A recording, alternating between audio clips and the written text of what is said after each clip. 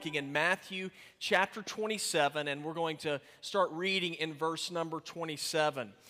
There was a 10-year-old boy that had gone to an ice cream store, and he was sitting at the counter, and the waitress came over to him and said, now, what would you like to have? And so he said, well, I'd like to ask you, how much is a chocolate sundae?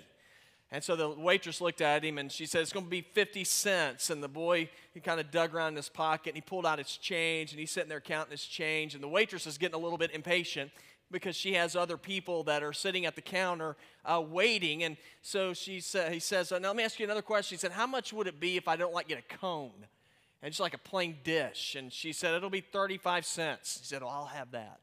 So she goes off, and she's not in a great mood, and she just sort of slops the ice cream on there and slides it over to him and starts serving everybody else. And then she notices after a few minutes, the boy gets up, and he pays out at the cash register, and she walks over to pick up his dish, and when she does, she notices sitting next to the little plate are 2 nickels and 5 pennies. And she began to realize the boy had enough money to buy a chocolate sundae, but if he did, he wouldn't be able to leave her anything. Now, it's a nice little story, but I thought, in a sense, that reminds me a whole lot of the cross. You see, whenever we think about the cross, understand this, Jesus did not have to go to the cross. He didn't have to do it. The Bible tells us that Jesus could have called down a legion of angels in order to protect him, to keep him from having to face the cross. But if he did that, Jesus knew that he would not be able to redeem man. And so he allowed himself to go to the cross in order that we might experience redemption in our lives. And so before there's ever a resurrection, my hope is today that we're going to look into Scripture and remember what the cross is all about. And remember that with the cross, there always comes with it a cost. And I know that we're used to hearing the story. If you grew up in the church, you're used to Easter. Easter is the time we celebrate. There was the resurrection. We know Jesus went to the cross and he died. And we just sort of say it, just sort of rolls off of our tongues. But it loses a whole lot of meaning. And so what I want us to see today is the cross wasn't something that was easy. But whenever you talk about the cross, there is always a cost that comes with the cross. And so that's why we're going to look in Matthew chapter 27 and verse number 27 today. And whenever you take time to think about the cross, it is something that is a little bit mind-blowing, that when you understand that the Son of God entered into our world and he allowed man to place his hands on him and put him to death. And so whenever I look at that, I think, well, why in the world would Jesus do something like that? And the reason why Jesus did something like that is because that was the reason why he came here in the first place. Whenever John the Baptist first saw Jesus, in John 1:29, Jesus is walking by, and John the Baptist said, "Behold the Lamb of God who takes away the sins of the world." And so Jesus entered into our world to deal with the issue that plagues all of mankind, and it is the issue of sinfulness, of disrespect, of dishonoring God. So why would Jesus do that? Very simple. Because Jesus loves you. In John 3:16 it tells us, "For God so loved the world that he gave his only begotten Son, that whosoever believes in him should not perish but have everlasting life." And so simply put, Jesus came here to rescue us because everybody in this room and in this world is in trouble. And we're in trouble because of sin. But we can get so used to that message that we forget there is a cost that came with the cross. And so today, as we look at our text, I just want to point out just a few things, a few costs that Jesus paid as he went to the cross. And this is the very first cost that I see Jesus paid for us. One of the costs Jesus paid at the cross was humiliation. Jesus allowed himself to be humiliated for us. Look at verse 27. It says, "And the governor's soldiers took Jesus into headquarters, and they gathered the whole company around him. They stripped him and dressed him in a scarlet robe. They twisted together a crown of thorns, put it on his head, and placed a reed in his right hand, and they knelt down before him and mocked him. 'Hail, King of the Jews!' Then they spit at him And they took the reed and kept hitting him on the head. And when they had mocked him, they stripped him of the robe, put his clothes on him, and led him away to crucify him. Now, the Roman governor was Pontius Pilate. He is the one who passed sentence on Jesus to be executed. And whenever he did that, our text tells us that they handed Jesus over to a whole company of Roman soldiers. Now, a company of Roman soldiers was 600 men. And I just sort of try to put yourself in that time period, or in Jesus's shoes. He is surrounded by 600 men. Can you think of anything a little more intimidating than that? And those 600 men, they were not there to cheer him on. I mean, they were not there in order to sing praises to Jesus. They were there in order to kill Jesus. And so it was an intimidating situation. And we're told that those men, they took Jesus and they stripped him, it says, of all of his clothing. Now, being stripped down in front of 600 men who you know are there to kill you, I think that would make you feel pretty vulnerable, wouldn't it? But that's exactly what sin does. That is a cost of sin. When we play with sin, what it does is it will strip you and me down, and it will leave us exposed and vulnerable. That's what sin does. Psalm 66:18 tells us about sin. It says, if I have sin in my heart, it says, God will not hear me. If I play with sin and I live in disobedience to God, the Bible tells me that sin, it literally rips the life out of you, destroys you. In James 1:14 and 15, it says, but each person is tempted when he's drawn away and enticed by his own evil desires. Then after desire is conceived, it gives birth to sin. And when sin is fully grown, the Bible says it gives birth to death. So Jesus stepped into our world in order to be a buffer between you and me and sin, to keep sin from having its penalty put down upon us. And so to do that, though, Jesus had to pay a price. And one of the ways he paid the price was he allowed himself to be humiliated. And you see that in the text I just read. If you look in verse number 31, it says the soldiers, they began to mock Jesus. In other words, they began to make fun of him. In the earlier passage of Scripture, when Jesus stood before Pilate, Jesus told Pilate, he said, my kingdom is not of this world. And so the soldiers began to make fun of Jesus. They said, you're saying that you're a king? And so we're told that they stripped Jesus naked, and then they took a scarlet or purple robe and they put it on him. This was mocking him for him saying that he was like a king. Purple was the color of kings. And then another thing that they did in order to mock him is we know that they took thorns and they twisted them into a crown, and they jammed those thorns onto the head of Jesus, and they began to mock him, saying, "Hail, the King of the Jews." They saw Jesus as a joke. I mean, why in the world would a man from a little backwater Israeli town think that he was anything better than the king of Rome? So they mocked Jesus. And the same thing still happens today. Jesus is still mocked today. If you're a person who seriously takes God's word as truth, you're going to be mocked for that. I mean, you look into our world, and if you're a person who stands up for values, you believe in traditional biblical values, you're seen as a person who is backwards. You know, I find it ironic that if you're a person who believes that God created the world and you don't believe that man evolved from apes, then you're considered backwards. I think that's kind of weird. But you know, Jesus is still mocked today. And he was mocked in Scripture. Now I look at Jesus, he was stripped, he was beaten, he was mocked, but he allowed that humiliation to take place. He knew that it was a cost that was necessary if we were going to discover freedom from the penalty of sin. Now here's the deal. Anytime you want something valuable, it always will carry with it a cost, right? All the time. You know, physically this is true. Yesterday our church volunteered at the Palmetto Half Marathon. And you saw those people. I saw some of those people. I saw some of our people from our church running in the 5K, and then they did the half marathon. If you're going to do that, there's a cost that is to be paid if you're actually going to finish the race. You have to deny yourself. You have to deny yourself of all the good things in life, donuts, candy, stuff like that. You have to put yourself through rigorous training. You sweat.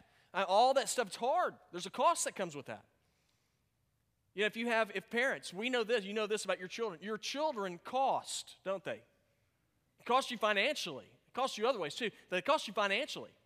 Emily and I are learning this. We're getting ready to send our second child off to college. Did y'all know education cost? It costs money.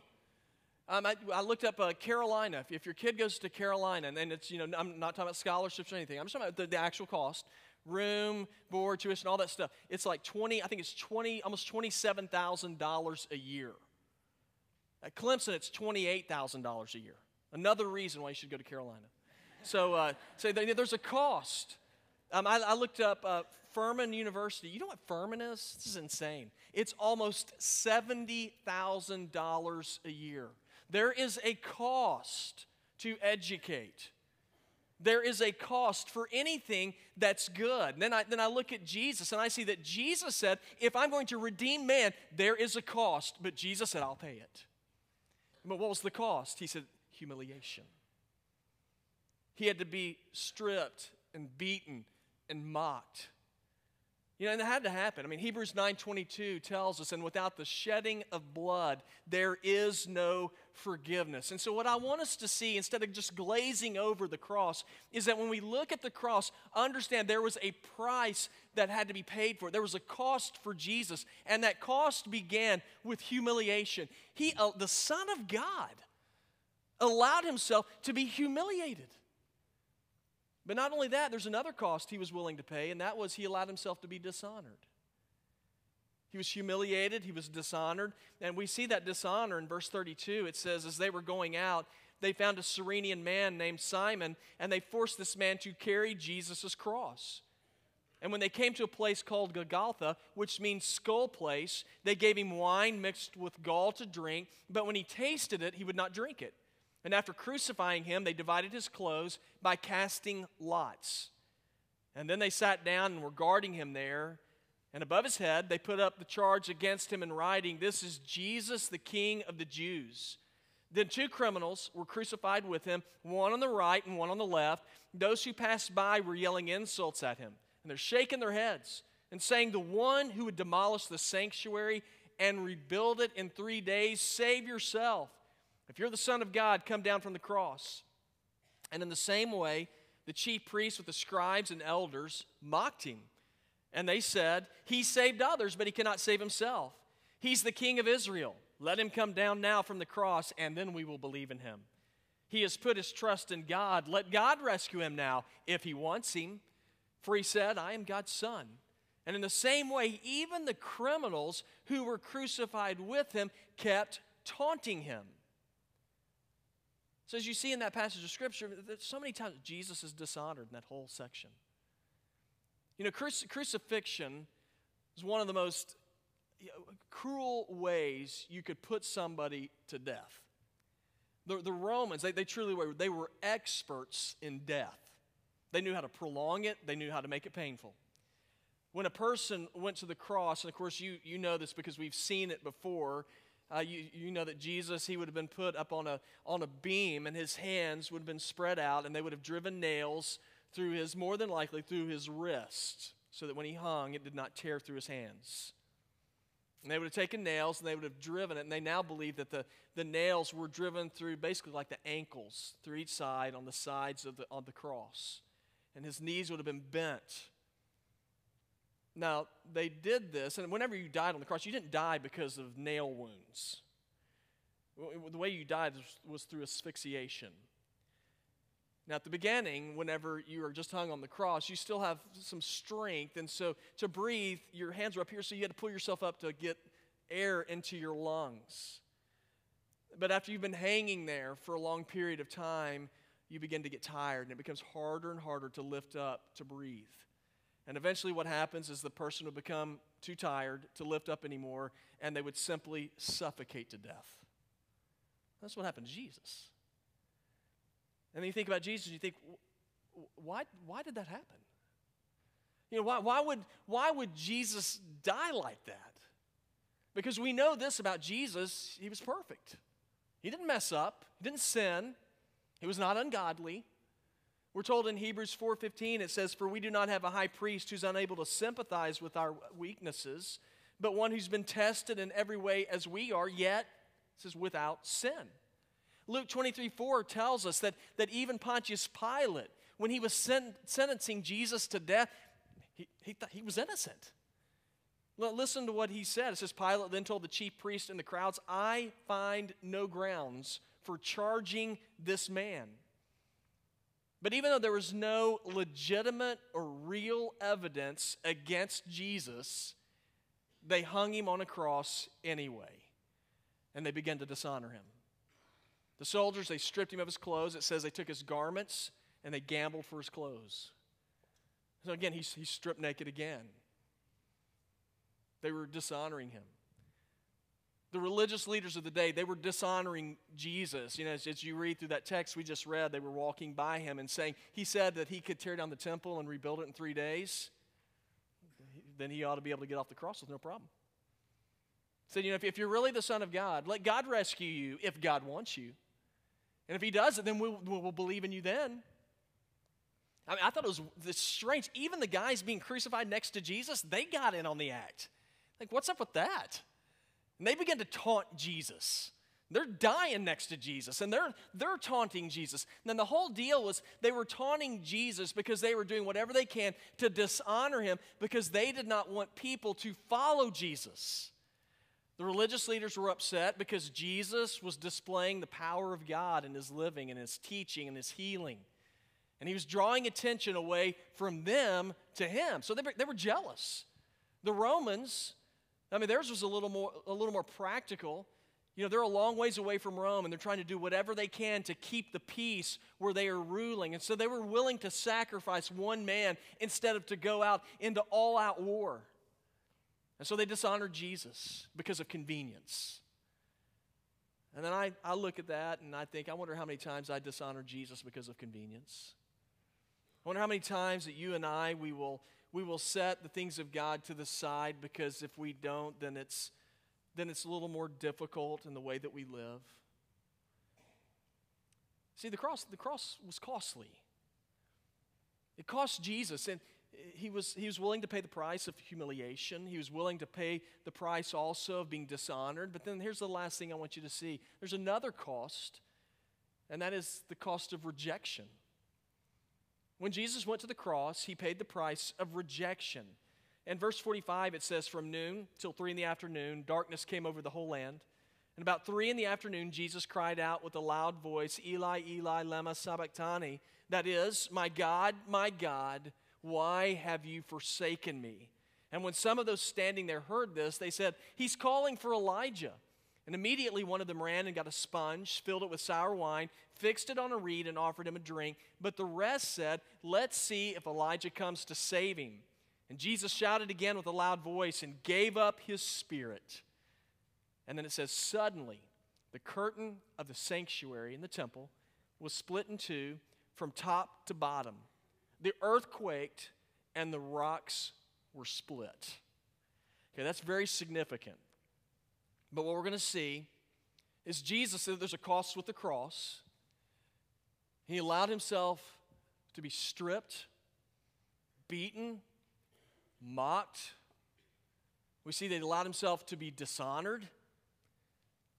But probably the most difficult and interesting one of them all is Jesus was willing to pay the price of rejection. And when I talk about being rejected, I'm not talking about just me and you rejecting Jesus. The soldiers or the Jewish leaders, all of the world rejecting Jesus. He was rejected by God.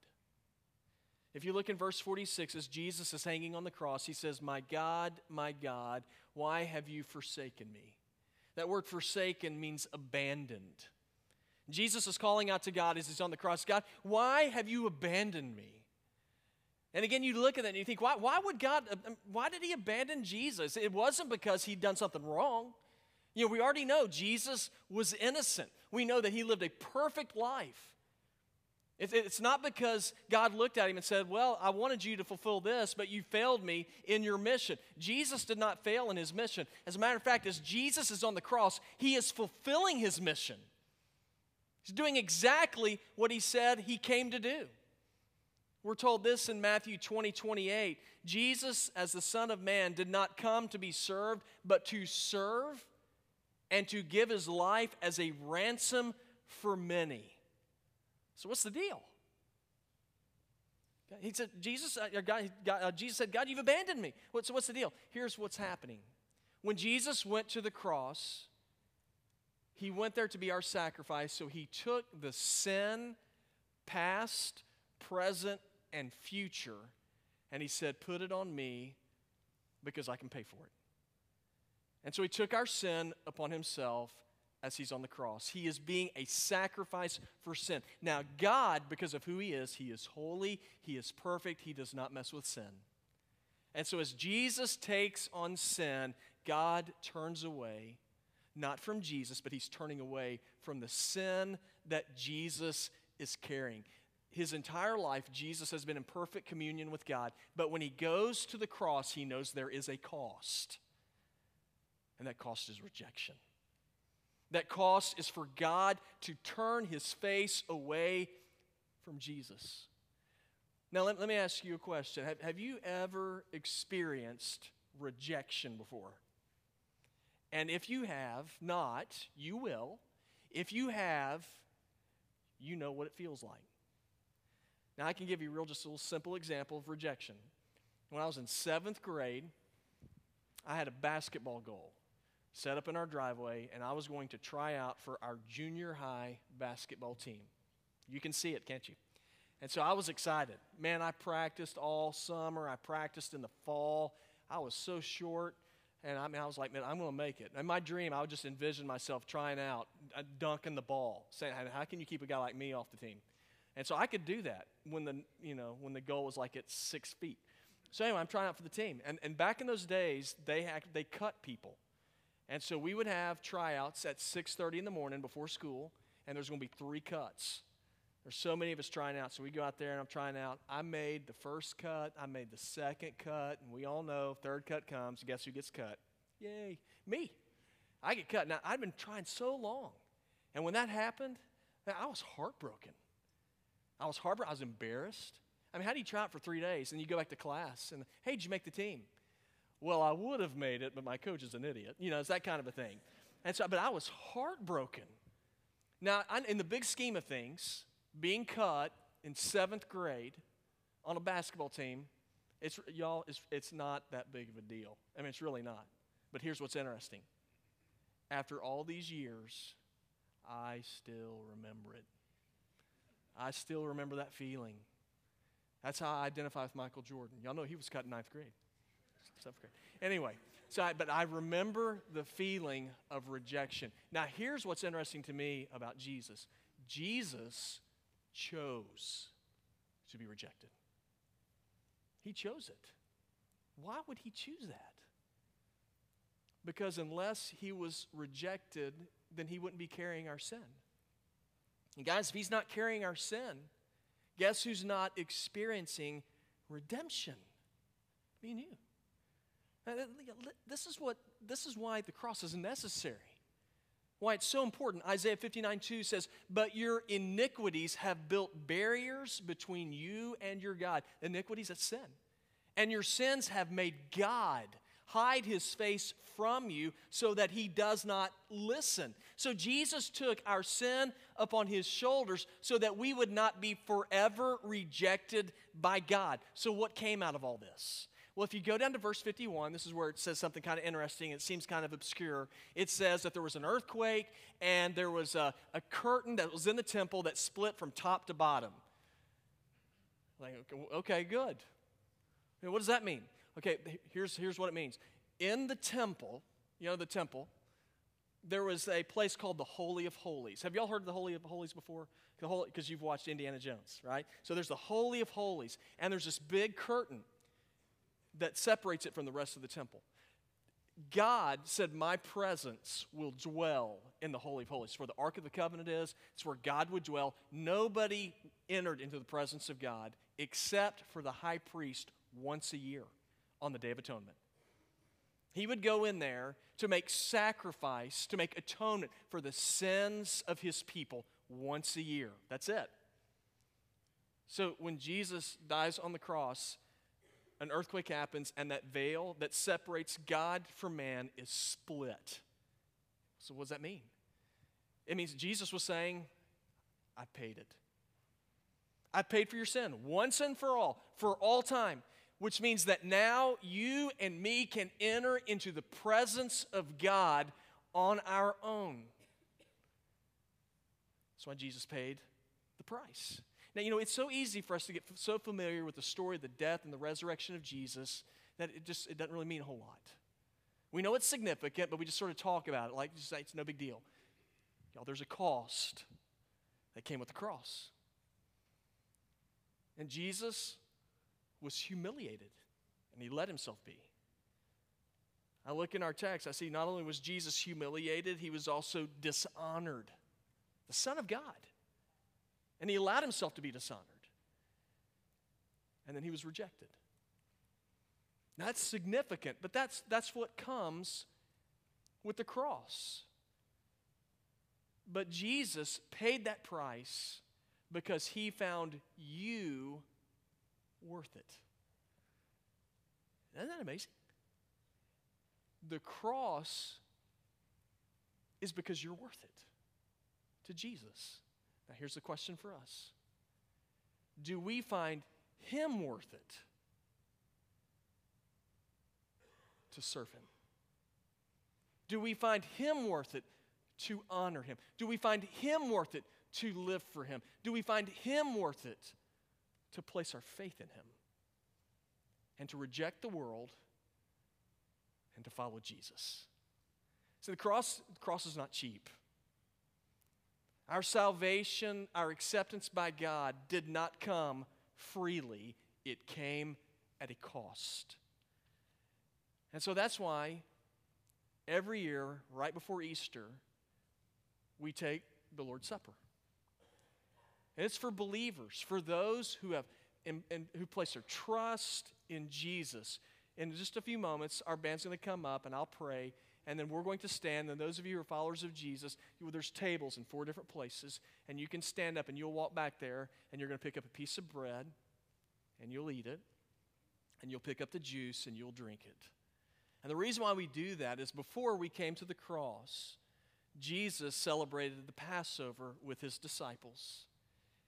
And you remember that he took the bread, and he said, this is my body, which is broken for you.